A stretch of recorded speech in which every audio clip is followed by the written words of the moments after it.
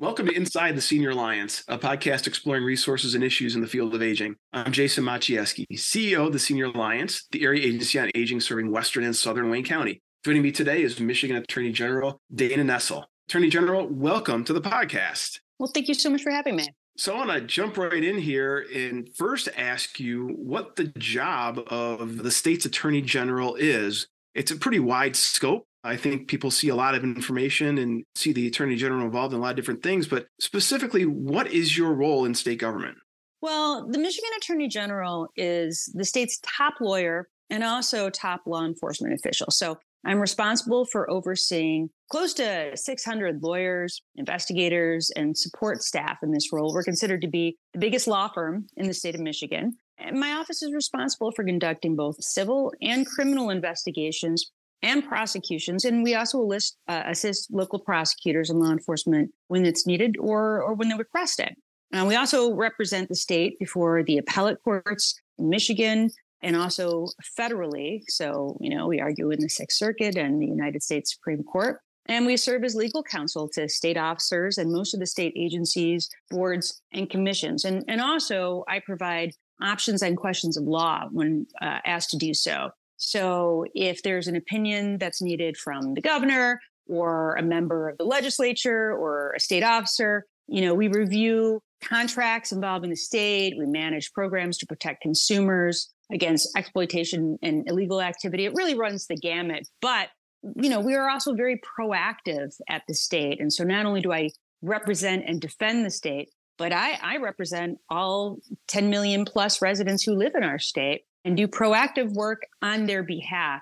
And that is especially when it comes into play when it involves protecting consumers and protecting seniors. Speaking of being proactive, how does the job of Attorney General connect to older adults specifically? Well, an incredibly important part of my job is protecting Michigan residents from fraud and from other criminal activity, and in particular, protecting our most vulnerable residents from that type of activity. And what we know is, unfortunately, older adults are often specifically targeted by bad actors. And so that alone makes them more vulnerable to exploitation. And there's a lot of different reasons for that, partially because older adults have spent their entire lives saving up and having, frankly, more resources to steal from. And it's also because older adults are perceived to be more vulnerable, easier to steal from than younger adults. And they're more vulnerable to scams simply because more people are going to try to steal from them. So as the state's top lawyer and law enforcement official, we receive complaints from citizens throughout the state about issues of concern relating to the criminal courts, probate courts, and that allows me to consider what aspects of our legal system are just not working well for Michigan residents and offer proposals through partnering with Michigan legislators for statewide change. So in 2019, very quickly after you were elected to your first term, you created an elder abuse task force, which consisted of more than 100 individuals from 55 different organizations in the public, private, and nonprofit sectors. And you had a goal of combating elder abuse. What motivated you to create this task force, and what are your goals for it? So when I was campaigning initially back in 2018, I went all around the state of Michigan, and the complaints I heard, really, no matter what area of the state I was in, no matter what region, no matter sort of what demographic I was speaking to, I just heard over and over again issues that involved seniors and just massive problems, systemic problems that we had, and how we could do so much better than we were doing in the state. So, we put this task force together really just as soon as I took office in 2019. And what I wanted to do was this. We had previous task forces that had existed in Michigan history, but what they did more than anything was just compile information so that we could find out what the problems were involving elder abuse. And I didn't just want to replicate what those previous task forces had done. I wanted a problem-solving task force. So we knew what the problems were, but we wanted a task force that would actually take action and actually implement change. And that is what we've tried to do. You did a lot of hearings around that. I know you came to the downriver area and to our service area and did a hearing on that with the task force, which was a great event. We had a lot of people attend that one and ask a lot of great questions. But what's come out of that are 9 initiatives that have been identified by the Elder Abuse Task Force. And the first one is the Vulnerable Adult Incident Report. Could you tell us what that is and how it's being used by law enforcement and adult protective services? Sure. Well, we started with 9 initiatives, and now we've actually have sort of 3 slates of initiatives as the years have gone on. But we have just a number of different things that we want to be able to accomplish on behalf of seniors. And, some of these have been legislative initiatives, and then others have to do more with the process or education. So the standard vulnerable adult incident report form was created back in 2019. It was created for use by law enforcement when they're conducting a vulnerable adult abuse investigation where there's, neglect or there's exploitation or again, abuse of seniors or other people who need help. So it's really a one-page front and back form that an officer can take with them to the scene of an investigation, and they use it as a checklist to ensure that they're collecting the most important information that's needed for the investigation. And that's a particularly important tool for officers who are new recruits or officers who just haven't had the opportunity to receive much training about conducting investigations regarding abuse of an older adult or a vulnerable adult. And what we were finding, frankly, it's not as though you had police officers that didn't care about seniors. They just sometimes didn't know the right questions to ask and then to obtain that information to give to the local prosecutor. So there's a section that helps officers determine if a victim is a vulnerable adult by presenting really a checklist of activities of daily living to consider whether that person can complete these activities. And there's a section to consider whether physical risk of harm is present, and a section to consider whether financial risk of harm is present. So the form's available on the Department of Attorney General's website, and you can find it actually by going to the main page for Elder Abuse Task Force, and there's a PDF that's there under resources. But what I'm so excited about is that we didn't have to get a law passed to get law enforcement to include this, so that each and every law enforcement agency, whether you're talking about state police or county sheriffs or municipal police departments, we didn't have to make them use this form. They all voluntarily adopted it. And they did that right away in 2019. So now every single law enforcement agency in the state actually utilizes that form.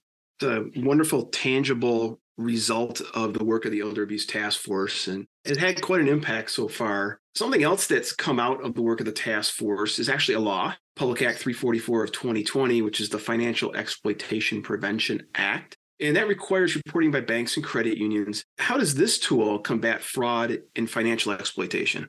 Yeah, I thank you for asking about this. The Financial Exploitation Prevention Act, or FEPA as we call it, it was a culmination of more than 2 years of work on the part of the task force and its members. And we're so proud of it. We think it's so impactful. So the legislation was passed in December 2020. It went into effect in September 2021. And what it does is it provides substantial protection for seniors and their financial resources. And I just can't even tell you the tragic stories I heard over and over again about, it was the same thing over and over. It was a senior who had fallen victim to a scam, the kind of scams that any of us could so easily fall for, right? Whether it's a phone call that comes into you or a knock at your door or an email or a text message, and you provide some financial information thinking that this is somebody different than whoever they present themselves to be. And boom, right away, sometimes you see somebody try to transfer all of the assets that a person has spent their entire life accruing. So we wanted to do something to address this. So one important provision in FEPA, it allows financial institutions to delay transactions that they think might be exploitive. And so if you have an unusual transaction, and I'm not talking about the regular stuff that you'll see on a bank account for a person every month, right? Like you might have an individual every single month, they make a payment that's around the same amount to DTE or to consumers, or they pay $500 or $1,000 for a credit card, and that's their consistent usage. But then all of a sudden, out of nowhere, boom, there's an electronic transfer of $50,000 from their bank account. That's really out of the ordinary of what you would normally see. Well, it requires that there be a delay in terms of allowing that transaction to move forward until or unless you have a report made to law enforcement or to APS, and there has to be some sort of confirmation that that person really intended that transaction. So we're saving people from losing all their money. And FEPA also requires guardians and conservators to be court certified, and it increases guardians. Generally speaking, allows for a system of checks and balances that we put into place to make sure that seniors just aren't losing their entire life savings. So we're excited about it. We think that it's worked really well. And I will tell you, for my own family, my parents, not once, but twice, my parents are both in their 80s, have fallen victims to scams and had to have holds put on transactions where they would have lost almost everything that they had in their bank account. Fortunately, they didn't because of this very law. Yeah, we hear these stories all the time of financial abuse and exploitation, and this is an important piece to combating that. So good result out of the task force. There are other initiatives that the Elder Abuse Task Force had discussed and worked on. Could you maybe highlight some of those? Sure. So we have a number of other initiatives that are legislative in nature. And this is one of the challenges of the task force is that we can put together what we think are some of the very best new bills that would substantially better protect seniors and their assets. But we got to get the legislature to act, right? In the last 4 years, that's been a challenge. And we've had some progress, but not enough to get many of these other initiatives through. I think we finally have the bandwidth to do it now with this new legislative term and the new folks that we have in the legislature. So we have a package that is moving forward, and a lot of it involves guardianships and conservatorships. We have a bill that would require a court to make a findings of fact of a person with priority for an appointment of guardianship, like a family member is passed over in favor of a party with lower priority. So for instance, let's say that a person says, well, if something happens to me, I want my son or my daughter to be my guardian. Well, we see situations in court all the time where the judge will say, I see that's what you want, but I'm going to instead appoint a professional guardian, somebody who is a complete stranger to you and not who you wanted, which was a family member. Well, the court has to behave a little bit differently. And if they're going to choose somebody who is not the person that individual wanted, they have to be very specific as to why. We'd also require certification of guardians and conservators, and that includes requirements for a minimum amount of training and professional standards. Can never understand why professional guardians did not have to be certified. I mean, you have to be certified to be a barber in this state. You have to be certified to sell Christmas trees in Michigan, but not when you have total control over an individual's life. You get to make all their financial decisions in their place and all of their medical decisions. You don't even have to have any training or a background check. That's crazy, right? So that's why we believe that professional guardians should have to be certified. Also, we want to increase guardians' visitation requirements because, as it is right now, it's just once every 3 months. We want to make it monthly, at least if it's done virtually, so that, the person is consistently checking in on this protected person. We have another initiative that would refine the process for emergency petitions for guardianships and conservatorships so that we're promoting an individual's due process rights and ensuring that guardians are only appointed when we have no less restrictive alternative that exists. Some people don't need full guardians over them. They just need a little help. Sometimes people just need some help paying their bills, or they just need help obtaining their medication. They don't need somebody making all of their decisions for them. We're also recommending legislation that would clarify and expand the guardian ad litem's responsibilities so that we're ensuring that the individual appointed by the court to provide information both to the protected person and about the legal proceedings to them and to the court about the individual's circumstances and their wishes, that they spend adequate time meeting prior with that person, and they provide the court with a standardized, thorough, and objective report about it. And finally, we believe it's imperative that we improve protections for wards, protected people, when professional guardians seek to remove them from their homes. And that includes requiring prior consultation with that protected person and consideration of other supports and services that would require them to remain in their home. We feel as though taking somebody out of their home and putting them into a nursing home, sometimes there's no other option, right? But if there is another option, we have to explore that option first. People want to age in place. They want to stay in their homes. And we want to make sure that they're given every opportunity to be able to do that, and that moving them out of their homes, selling their homes, moving them to a nursing home, that is a last resort, not the first move that you would make.